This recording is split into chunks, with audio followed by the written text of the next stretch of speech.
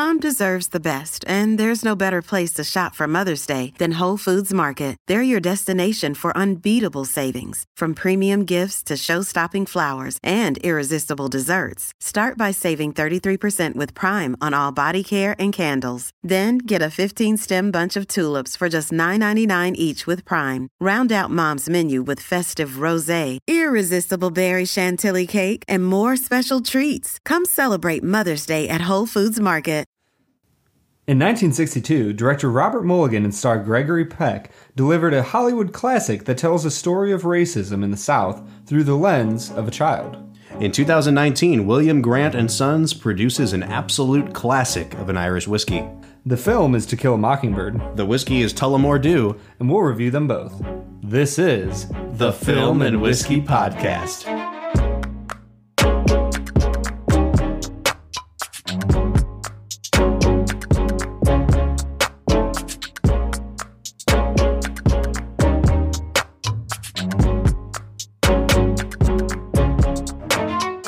Welcome to the Film and Whiskey Podcast, where each week we review a classic movie and a glass of whiskey. I'm Brad G. I'm Bob Book. And this week we're looking at the 1962 classic film, To Kill a Mockingbird. Yes, we are. Brad, had you seen To Kill a Mockingbird before we sat down to watch it together last night? You know, we've gone through two movies that I had seen. Uh-huh. Iron Man. Well, I guess I hadn't seen Green Book, but it was still brand new. Sure. So I don't really count that.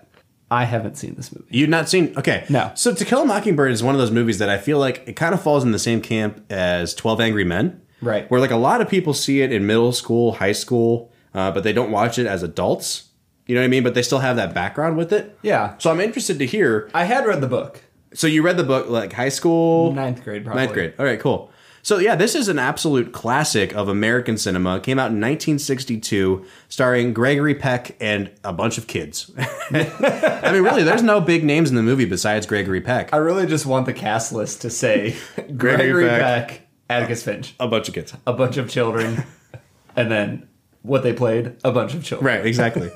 This movie won 3 Oscars. It won Best Actor for Gregory Peck, one of the great screen performances of all time, universally beloved. It won for Adapted Screenplay, and it won for Best Art Direction.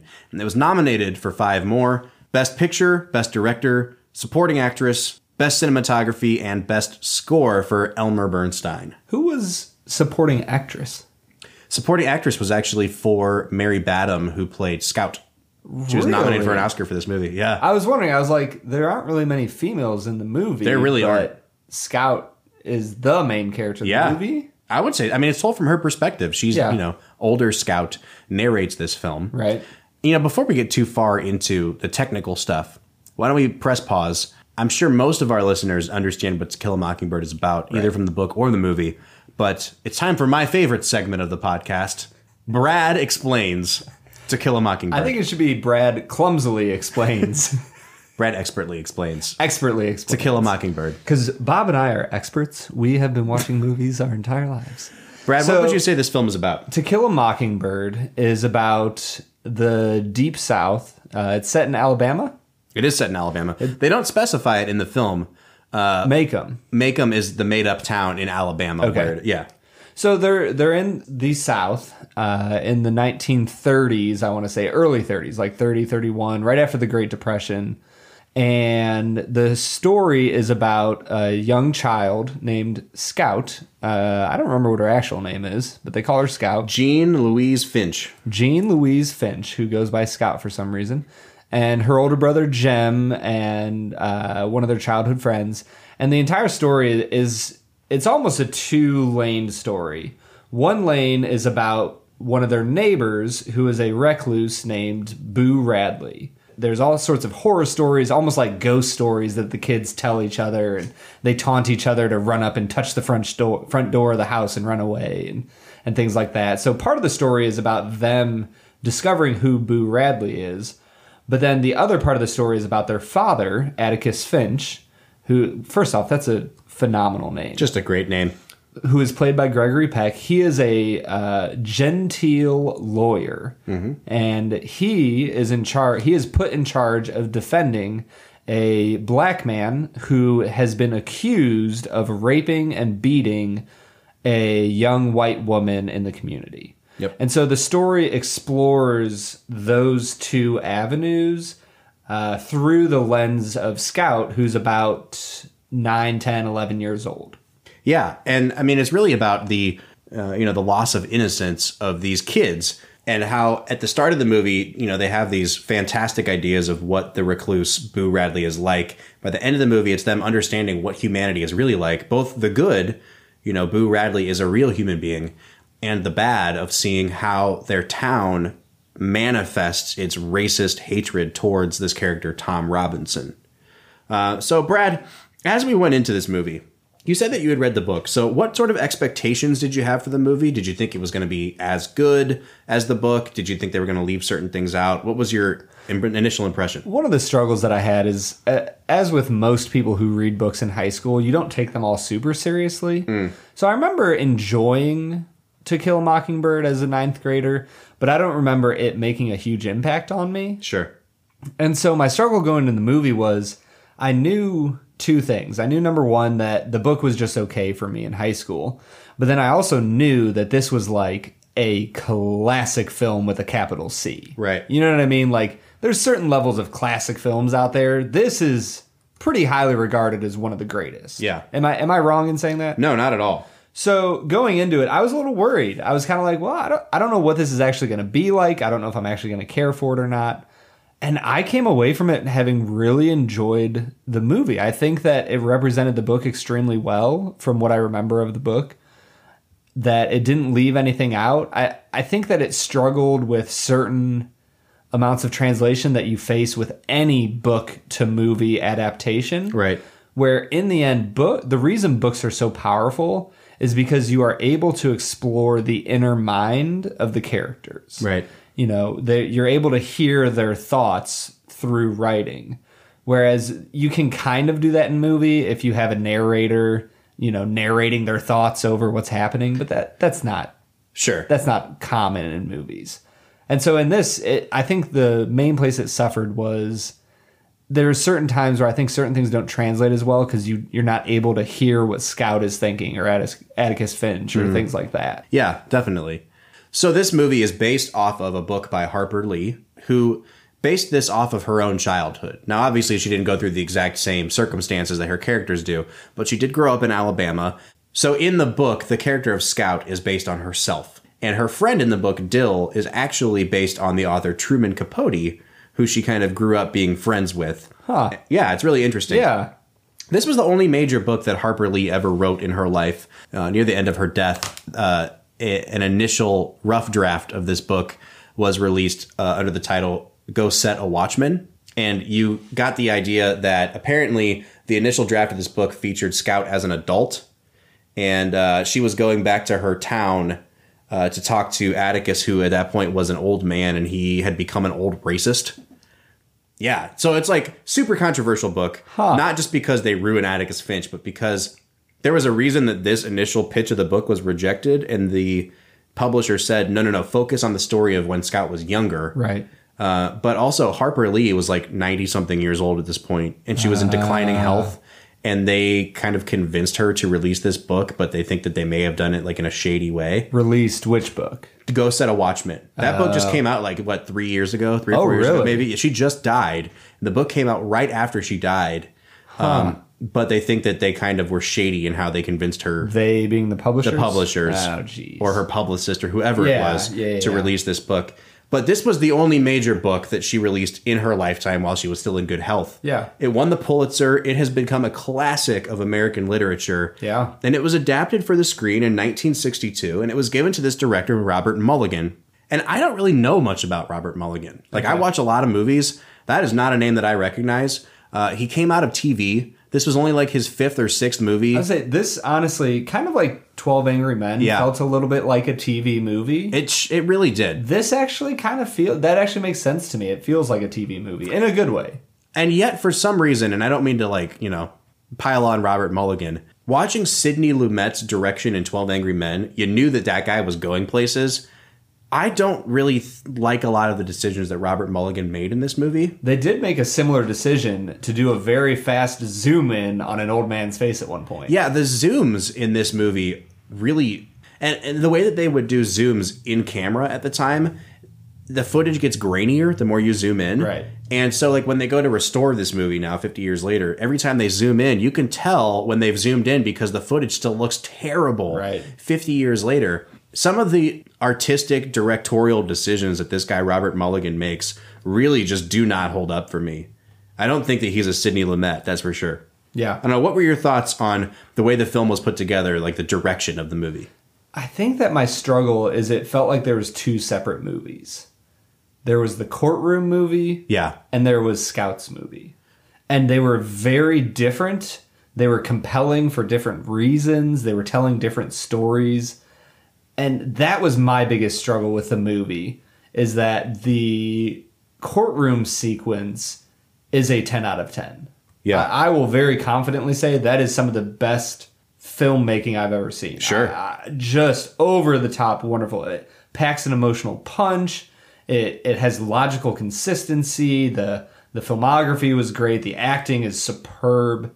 The rest of the movie felt like it kind of dragged along a little bit. It wasn't too long. The whole movie was about 2 hours and 10 minutes. Yeah. The courtroom sequence is like 45. If that, yeah. If that. Yeah. 25 or 30. Yeah. And so the rest of the movie doesn't drag too long, but it kind of feels a little slower, and I don't always know where they're going. I don't know why Boo Radley's in the movie sometimes. Yeah, here's the thing. I mean, we've both read the book. Yeah.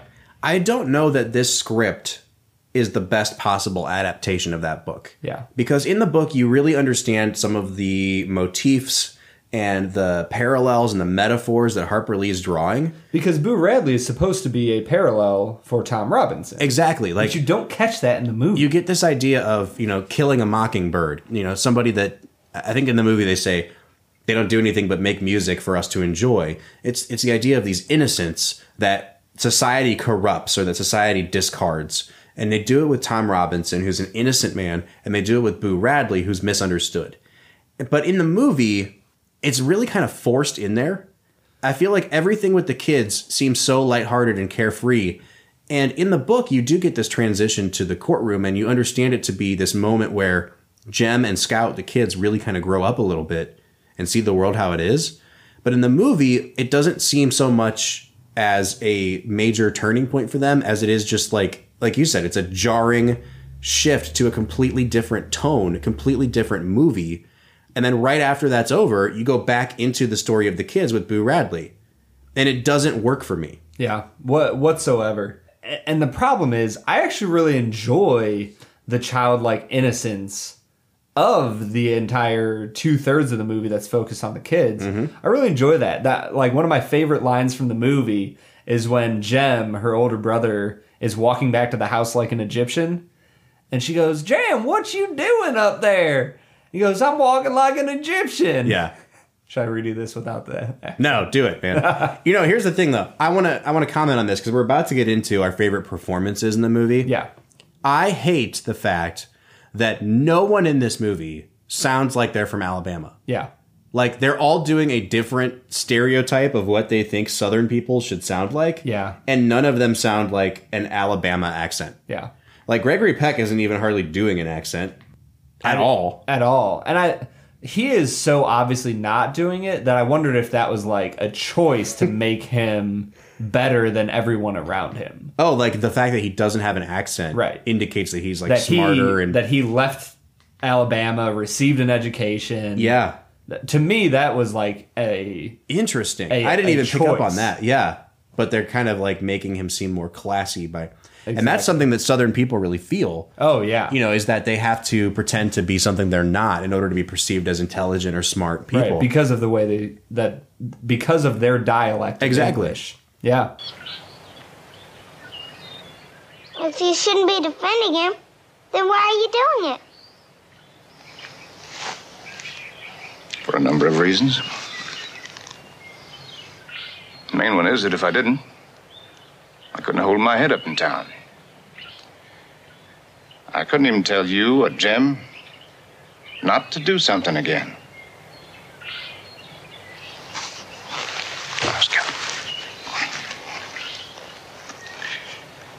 You're going to hear some ugly talk about this in school.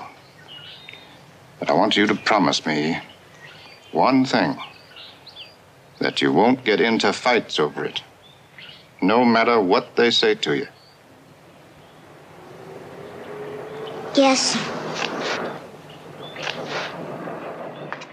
So what did we think about, aside from the accents, the performances in the movie? I feel like we have to start with Gregory Peck as Atticus Finch. Who? I didn't notice him in the movie. Yeah, he was a very minor character.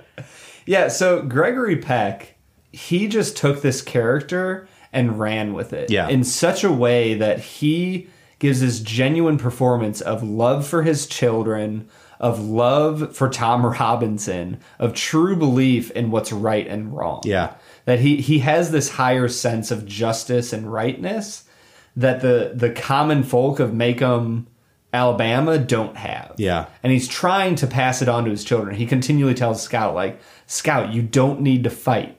Like, fighting is not the answer. I'm going to give a hot take. A film and whiskey hot take. I've seen this movie probably 10 times. It has always been among my favorites. And something about it this time, I haven't seen it in probably 5 years. It just didn't click with me the way it used to. Ooh.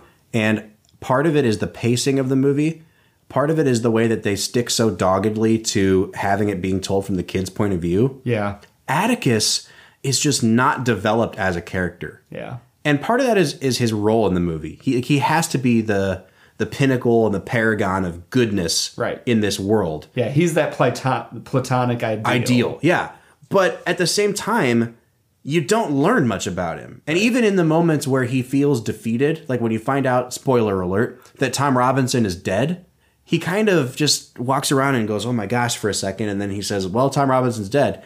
You don't get an insight into who he is at his core. You don't see his struggle because he's just perfect all the time. I disagree.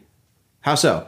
Because for me, I think it says something very deep about a human being when his first response when he found out that Tom died, maybe not his very first initial, but the first thing he like goes and does after that is he says, I must go tell Helen what happened. Sure.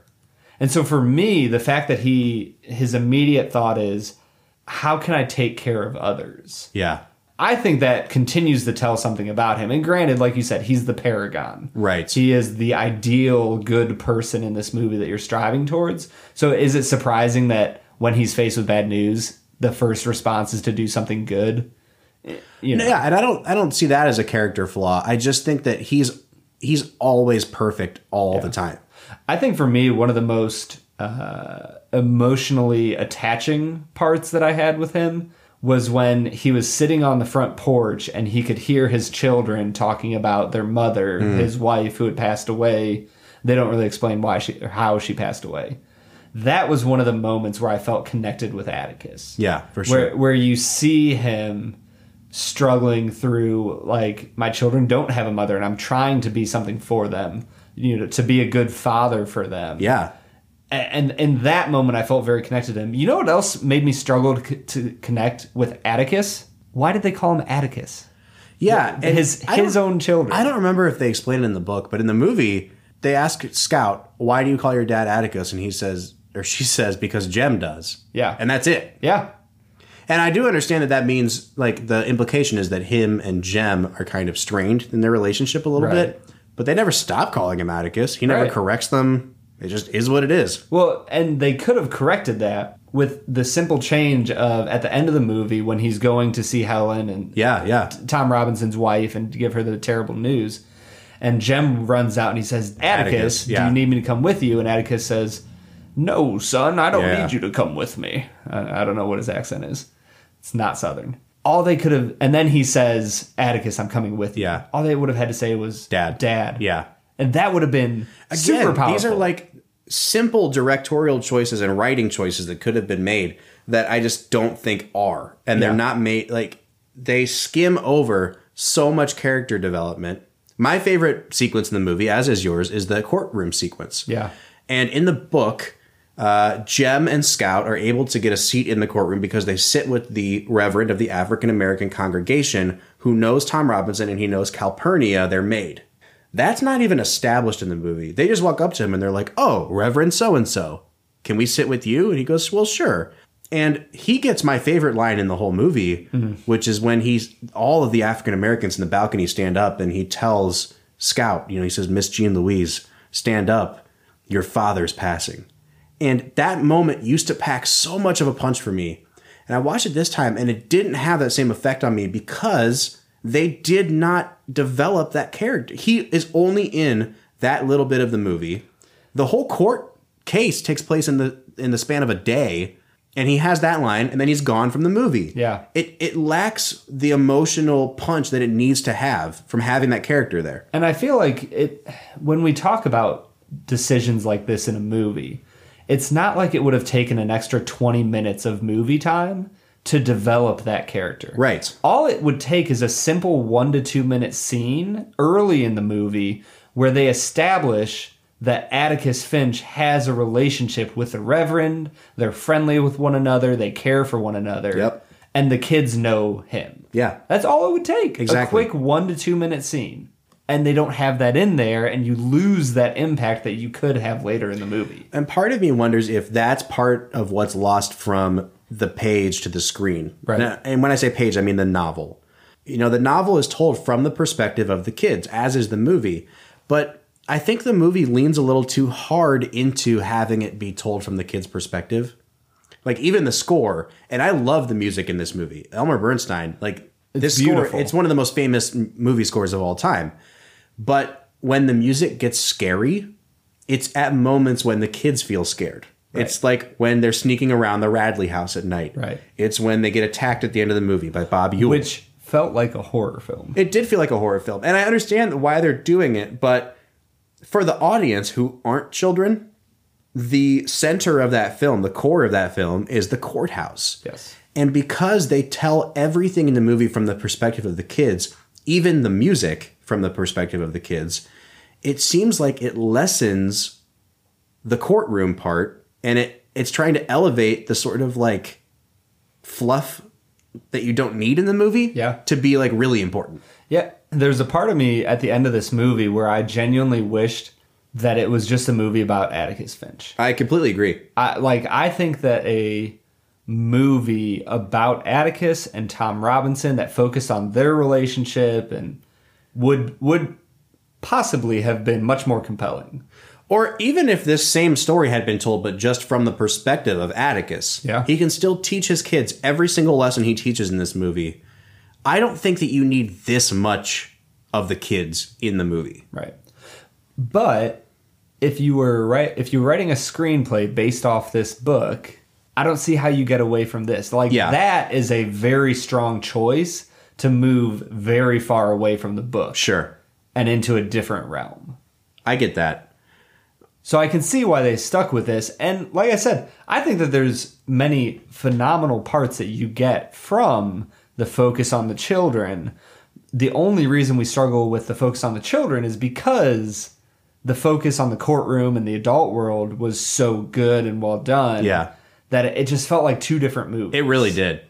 And yet, in spite of that, in spite of the problems we have with the script, I still think there are some good performances. Apart from Atticus, Tom Robinson, the guy that played Tom Robinson, that might be my favorite performance in the movie because he only really gets that one scene. And it's tragic. Oh my gosh, and watching beautiful. him break down on the stand. And I thought that the girl that played Mayella Ewell, the one who's accusing him of rape, I thought her performance was great. She has to get into hysterics. Yes. And she sells it. She sells that role perfectly. She is struggling with the fact that she had feelings for a black man. Yep. That she tried to kiss a black man and seduce him. And her father beat her within an inch of her life. And now she's in a courtroom defending her father. Right. In essence. Right. She's not just accusing him. She's defending her father. And she sells that role so well. Yeah. And in the character of Mayella, I get what I'm looking for in the script because I think there are some really good subtle things they do in the script. Atticus asks Mayella, did you ask Tom Robinson to come inside the fence? And she said, yes. And he said, did you ever ask him to come inside the fence any other time? Yeah. And she kind of just says, I might have. And you learn everything you need to know about the character of this young woman. And the way she says that line. Yeah. And not just audibly says it, the way she physically portrays that line. Right. Oh. And then at the very end of her testimony, she has this outburst at the men on the jury. Right. And she kind of says, if you high-class men can't convict this person, then you're all just a bunch of yellow, whatever. And it's such a key into her character's psyche because she doesn't go at them for not believing her story. She doesn't go at them from the perspective of being a woman. She goes at them from the position of class. Right. She's a poor, poor white woman. And she goes at these men, and the way she chooses to insult them is by saying, oh, you think you're so high class. With your mighty airs Exactly. and dignities. And I thought that those touches, and those are things that are brought over from Harper Lee's novel. Yeah. That's where this script really shines, is Right. when they allow the dialogue to give you insight into the characters. But that's not always happening here. Right. Did we like the children's performances? I go back and forth on it. I think that what they ask Scout to do is a lot more than you can really ask like an 8-year-old kid to do. Yeah. I think she's pretty good. Yeah. I would agree with that. Not the best child performance I've ever seen, but pretty good. Yeah. I think that Jem is pretty good. What is the best child performance you've ever seen? You know what? The best child performance I've ever seen might be Haley Joel Osment in The Sixth Sense. I was literally just thinking the same thing. He had a control of acting that you just don't see in kids. I was like, I hope he says Haley Joel Osment. It's a great role. Yeah. And compared to him, both of these kids are just not great. No. There's also this feel of, have you seen like older movies like that, like Where the Red Fern Grows? Sure. And like Old Yeller, like this movie had a strong sense of those movies to me. Yeah. Because of the music is very similar. The focus on children and their innocence, it had that feel to me. And so that's why for me, I almost didn't mind the child actors not being quite as polished as we would look for in a modern child actor. Because to me, I don't know, there's something so beautiful about their undignified acting. That they don't have a lot of training or teaching or talent in acting. They genuinely just come across as kids who are, doing the Egyptian, walking home from school and, throwing rocks at the old Boo Radley house. I mean, and I get that, but it's not naturalistic enough to be natural, and it's not well acted enough to be good acting. Like it's if stuck it was in the middle. We've brought up The Tree of Life a couple times since we've watched it with each other. Greatest and or worst movie of all time. But the kids in that movie, even though they're trained actors, you get the sense that Terrence Malick was just letting them be kids and filming them. Yeah. And I don't get that sense here. They're definitely reciting lines. Yeah, that is probably true. I really liked Jem, though. Although he's a little turd. Like, throughout the movie, he constantly defies his father's authority. Yeah. He constantly refuses to do what he's asked to do. But at the same time, he's like stopping Scout from fighting. And he tries to, he's in the moment in his heroic moment when they are attacked by Mr. Ewell. Is it Bob Ewell? Yeah. His very first thought, Scout, run away. Yeah. Like he wants to protect his sister. Well, and again, I am not the guy that likes to bring up in the book this happened because the book shouldn't matter to the movie. In my opinion. Like, you shouldn't have to read a book to enjoy a movie. If a movie's good, it should stand up on its own merits when you're translating from book to screen. You don't get that with Jem. And I think in the book, it's more spelled out that Jem kind of resents his father after his mom dies. But like in the movie, that he's sad that his mom died, but you don't really understand that he's taking it out on Atticus as a result. Yeah, you see it a tiny bit when he's upset that he's not getting a rifle. And his dad's, won't teach him how to shoot a gun. Right. But that's probably the only, conflict that you really see between Atticus and Jem. Absolutely. So one more thing that I want to point out, and I want to get your thoughts on it. The narration in the movie, the voiceover, a lot of people think that using voiceover is like a cop-out as a screenwriter. I don't really think the narration is bad in this movie. Yeah. But the voice of the narrator really bothered me. I thought she was awful. Yeah. And maybe they were trying to portray her as like a 90-year-old woman. She was so breathy, and Macomb was a tired old town. Real tired old town. Yeah, I didn't like her portrayal at all. Yeah, I didn't enjoy it either. But it didn't strike me while I was watching it. But now that you're saying it's kind of like when you're drinking a whiskey and you start to think about a certain note, you start to Right. Now, I hadn't necessarily thought about it, but like, you are right. She kind of was just crappy. you're not going to be able to watch this movie anymore without seeing that. I refuse to ever watch it again. Oh, all right. 1 out of 10. Well, if we're not going to watch the movie anymore, Brad, then I Might think as it well might be time for us to drink try some some whiskey. Yeah. Today we're looking at Tullamore Dew, a nice Irish whiskey. Why don't we go across the Atlantic and see what we can find over there? Will it be a Tullamore Do or Tullamore Don't?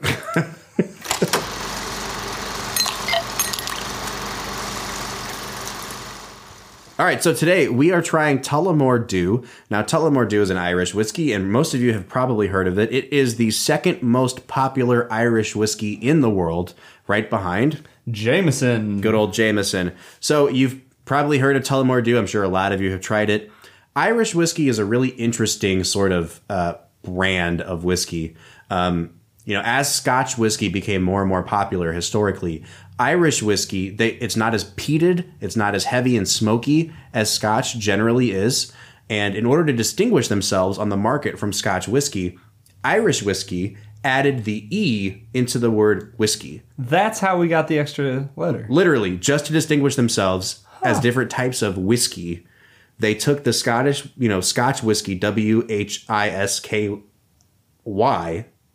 and added an EY instead. That's really interesting. And Yeah. the world followed. I feel like any other Except for whiskey- Canada, because they take the E out of... Canadian whiskey do takes they? the E out as well. I don't drink Canadian whiskey. We tried one once, right? Canadian Club 12? Yeah. That was pretty good. It wasn't bad. Yeah. But today, we're returning to Ireland to try some Tullamore Dew. And Brad, what are you picking up on the nose of this one? It's got a nice, smooth sweetness to It it. smells like a Scotch. That's the thing, is like there's a very specific, like fruity note that I get on Scotch. I know Yeah. a lot of people don't. You get butterscotch Right. on Scotch, but To me, this smells like Scotch without the smoke. yes, exactly. So I wonder if maybe there is some sort of peat to it. There's only one real area of Ireland that likes to add peat to their whiskey, Okay. but I don't know if this is one of them. Yeah. Is it the peat that adds the smoke? I think so. So then Again, we're Scotch novices, so yes, 100%. 100% novices. So on the nose, I really like it. It smells light. It's so not- much different than the bourbons that we've had. Yeah, it's not an overpowering alcohol smell. Very pleasant aroma. Yeah. I would probably, on the nose, I'd probably give this one at least a 6. 8. Brad's saying 8. All right, why don't we take a sip? Let's try this taste. That does taste like Scotch. I don't taste anything. Really? I don't taste much. Oh, I feel like I noticed some butterscotch caramel flavors. I'm going to try another sip. Yeah, I just don't get a lot of flavor out of this, man. Huh, dude, that is really interesting to me. I feel like I have some butterscotch, some caramely type flavors. And I would almost say there is a slight, and when I say slight, I mean very slight, peatiness to it. Interesting. I genuinely can tell that this is from the British Isles and not from America. Now, I just added a couple drops of water to mine in hopes of opening it up, and it does get much sweeter. I do notice some of those butterscotch notes. On first try, though, it really just tasted like an alcohol burn with a little bit of what you expect in a Scotch, like you said. But I don't get very much taste on this at all. I'm gonna give it a 4 on taste. I am going to give it a 7. 7 on taste. I really enjoy this taste. It's smooth. Yeah. It's sweet. It's not sweet in the same way that a bourbon is sweet. Uh-huh. For me, it's the smoothness and the clarity. It tastes. This is slightly punny, but it's Tullamore Dew, DEW, like morning dew. It kind of tastes like fresh water. Oh, yeah. To me, it has Sure. a freshness to it that I really enjoy. It really is crisp and clean, and on that nose, like I said, I get a lot of floral and I Yeah. get a lot of fruit. Yeah. It's a very bright, I don't know how else to describe it. It's a bright tasting crisp, whiskey. Yes. crisp, bright. Yeah. On the finish, like I said, I don't get a lot of taste, but where it packs its punch is on the finish. Yeah. It's not overpowering. It's just enough spice to let you know that it's there. Yeah. And even now, 20 to 30 seconds after I finished my last sip, it's lingering in a healthy way. It's sitting on my palate. It's letting me know that it was there, and we had a great time together, and it'll call me tomorrow. It's nice. It's good. I enjoyed my time with it. Yeah. I will say that it is a very thin mouthfeel. Yeah. You know what I mean? Would you say does that not it's have much viscosity not to very it. viscous? It's not very viscous. It's a very thin whiskey. Yeah. If that's your thing, that's fine. But it does hold up in the finish better than I thought it would for being so thin. I would give it a 7 on the finish. 8. 8 on the finish. Overall balance, Brad, where are you at? I'm going to give it a 9. Wow. I really enjoyed This might be your it highest all the way rated through. whiskey of all time, Brad. I was going to say this, I think, will be my highest rated whiskey. I really enjoyed this. It's smooth, it's sweet, and the thing that I like about it better than most of the bourbons I've ever had is the crisp brightness that it offers. Sure. It's something so It's not different than you get from any American whiskeys beyond bourbon. Yeah. From, your Tennessee whiskeys, whatever else you're having. This is unique. And I really like the flavor a lot. For sure. Irish whiskey was at one point the most popular spirit in the world. And I can understand why. This is a very sippable, very easy to drink spirit. I just don't think that it has enough to it Yeah. that I can give it a high score. Yeah. I prefer something a little thicker, a little more viscous, as you would say. But Not as I would say, Bob. As you I would say. So, Brad, I'm coming out to, is this a 32 for you? 32. 32 out of 40. Making it into the 30s. That's it's your first one, I think, to ever make it into the 30s. I think James E. Pepper might have hit 30, but it might have been 29. I don't remember. This might be our biggest split ever. I'm at a 23. Ooh. You're at a 32. This is an above average whiskey, especially for the price, and especially for something as mass produced as this. Yes. I like it a lot. Yeah. I'm getting tons of floral. I did have to add a couple drops of water to really open it up. Yeah. And I don't like to have to do that. Right. Like if I have to add something to it to make it better, that tells me that there's something deficient in it. Or is there something deficient in you? Well, we already know that. All right, so there you have it. I've got a 23. Brad has a 32, which will put us out at an average of 27.5 out of 40. Still making this one of our better reviewed whiskeys. I was going to say, if somebody came to me and said, I rated this a 27 out of 40, I would be acceptable with that. Sure. 23 out of 40? I think it's above average. I don't think I'd put this up in the upper echelon of what we drank. But I think you're below average. wow. As a human being, not as a whiskey reviewer. Oh, great. Thank you. Yeah. Just as a human being. Just as a human being. Well, Brad, on that note, what do you say we get back into talking about To Kill a Mockingbird?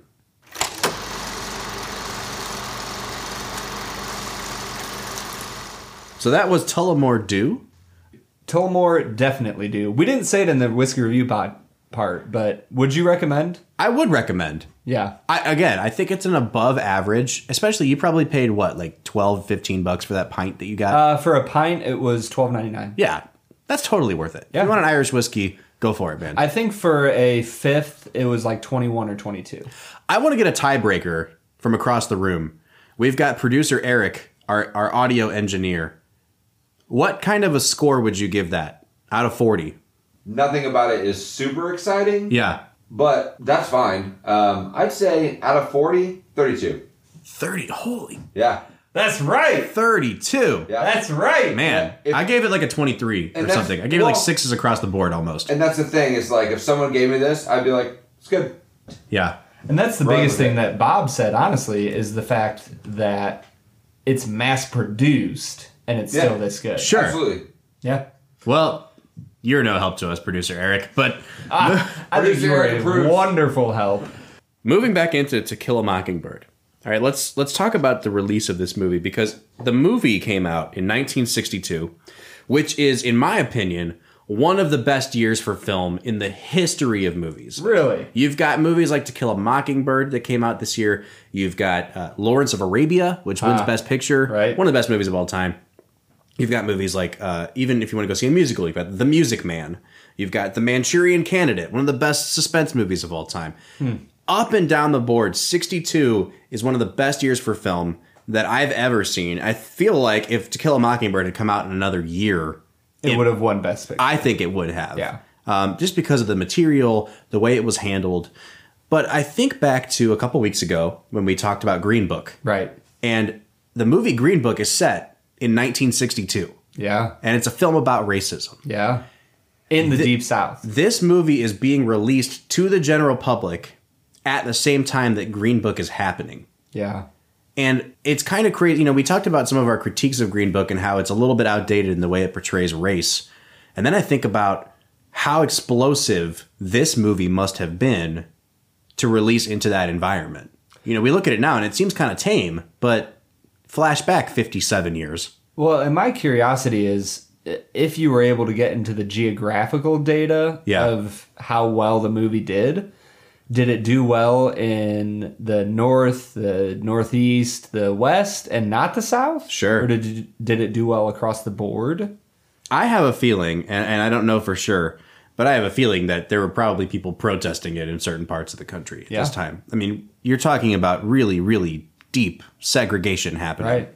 Well, and the movie's not ashamed. It's not afraid to call out the blatant racism that it saw. Right.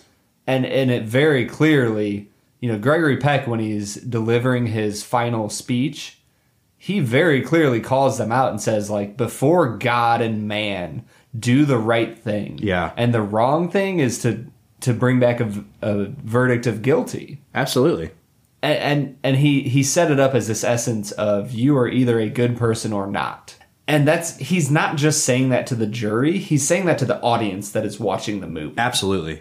And so there is this sense that the movie is calling you out as a viewer, saying, you know, and obviously they set you up to believe that he's innocent. Right. But if you're getting angry about the way Atticus is defending him, he's calling you out. One of the things I love about the book and the movie is that it really does call you, even with our problems with it being told from a childlike perspective, it calls you to see things from the perspective of a child.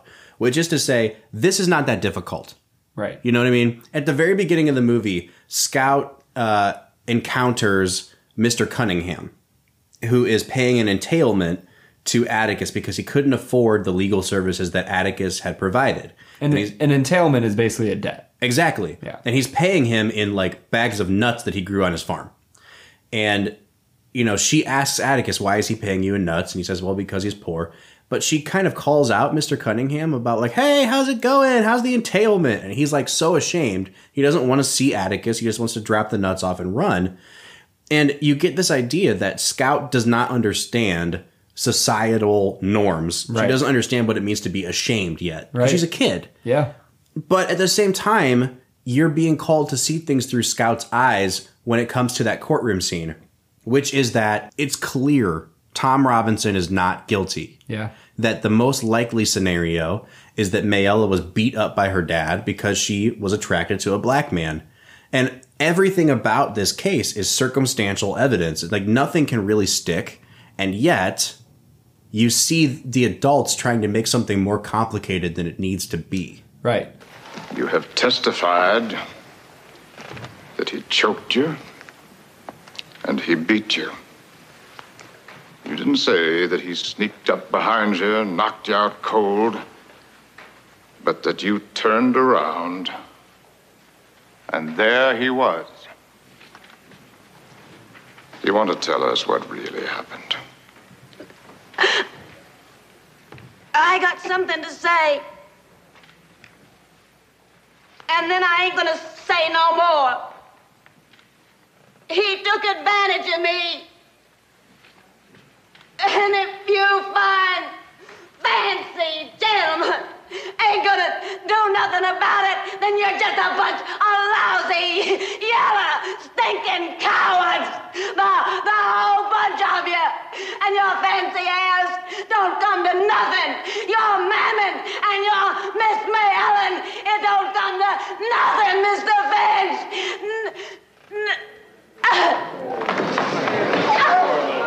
Sit down there. And that's where I don't know if this was the intent, but just the simple fact that the movie was made in black and white, I think is a clear reflection of the simplistic way that a lot of children see the world, and they see the world in black and white. Sure. Something is right or wrong. Mom and dad says this is okay for me to do, or I'm not allowed to do it. And this movie does come across that way, as in Tom Robinson either did it or he didn't. Oh, he didn't do it? Okay, well, that's it. That's black and white. Absolutely. Why are we, waffling about it? Yeah, for sure. So we had talked a little bit before about how after the Tom Robinson saga, we returned to this Boo Radley saga. And I understand what they're trying to do in comparing those characters. But again, because of the way it's set up, it just didn't have the emotional payoff for me. The interesting thing for me was, to me, the scene in which Bob Ewell is attacking Jem and Scout, to me, was a parallel of what happened with Tom and Mayella Ewell. Yeah. You know what I mean? That there was an attack, that there was violence, and I to me, it felt like in that situation, we got to see Atticus do for his children what Bob should have done for his child. Sure. And so that, I thought that was a really interesting parallel. But once again, the Boo Radley, why was Boo Radley there? Like, obviously he saved the children's lives, but he doesn't have a parallel to the other attack. There was nobody to help Mayella when she was attacked by her father. Right. So I felt like they really didn't handle the Boo Radley stuff very well. Yeah. Which bothers me because, the guy that played Boo Radley was Robert Duvall, one of our finest actors in his first big major movie appearance. The fact that we've gone this long into the podcast without mentioning his name. It's because he has no dialogue. Well, and he doesn't come into the last 5 minutes of the movie. He's still one of the best actors of the last 50, 60 years. Definitely. I'm glad that we have him in the movie. Yes. I wish they'd done something more with him. Yeah. Even in the book, he has a couple lines of dialogue. Yeah. So, the centerpiece of this movie is that courtroom drama. Right. And that, as you said earlier, is one of the best films within a film ever made. Right. And everything around it kind of sags a little bit for me. And I didn't notice it as much until this watch. Yeah. I feel like as we sit down with some of these movies, I try to be the most objective, discerning viewer I can. It changes the way you watch a movie. It really does, because you're holding them up against every other movie on this list, and you're asking, like, does this hold up? Yeah. Does this deserve to be called a classic? Is this in the upper echelon of American films or world cinema? And the thing is, sometimes I wonder if the score that I give the movie is tied to, is this a classic film? Yeah. Because I don't know what score I'm going to give this film yet. I'm still thinking through that. But it might not be as high as something that I gave, like, Some Like It Hot. And I would say Some Like It Hot is a classic film, but not a capital C classic film the way that To Kill a Mockingbird is. So I don't know. I struggle with that. Yeah, I'm in the same boat with you. I had this movie on my IMDb scored at a 10 for the longest time. Yeah. And one negative viewing of it does not change my opinion of it, because I've seen it, like I said, 5, 6, 10 times, whatever it's been. Yeah. And I've loved it every single time until this time. Yeah. But it was enough for me to knock it down to a 9. Wow. I think I'm sticking at 9 for now. It's a great movie. It's a classic movie. It's still one I would obviously recommend. But there's just something deficient about it that I can't quite put into words yet. I can't quite put my finger on. Yeah. I think in the hands of a better director like a Sidney Lumet, we would have gotten a little bit better of a movie, even for what we got. Right. So if you had to give it a score, Brad. I was going to give it an 8.5. Yeah. But then I realized that means I would put it at the same score as Goodfellas. And it's clearly a better film than Goodfellas. So I'm going to give it a 9. So we're both at a 9. Yeah. And I say that slightly facetiously. I genuinely give this a 9. Yeah. It's a phenomenal movie. Even the parts that we have critiqued, I still liked them. Yeah. They still worked well in their own way. Sure. Put together, the movie struggled, but on its own, those little parts were endearing and fun, and you really got to see the innocence and lightheartedness of the children through those parts. It just didn't necessarily work as a fully put together movie. Absolutely. So yeah, I genuinely would put this at a 9. Phenomenal movie. Would you recommend, Bob? I would recommend. Any day of the week. So that's been our take on To Kill a Mockingbird, but what do you think about it? Please let us know. If you're on Instagram, hit us up at Film Whiskey with an E. If you're on Twitter, same tag, at Film Whiskey with an E. Hit us up on Facebook or give us a phone call. We would love to hear your voice. Our phone number is 216-800-5923. Once again, that's 216-800-5923. I'm just amazed with this movie. Not having seen it before, I was so happy with it. Just really a great movie all around. For the Film and Whiskey Podcast, I'm Bob Book. I'm Brad G. We'll see you next time.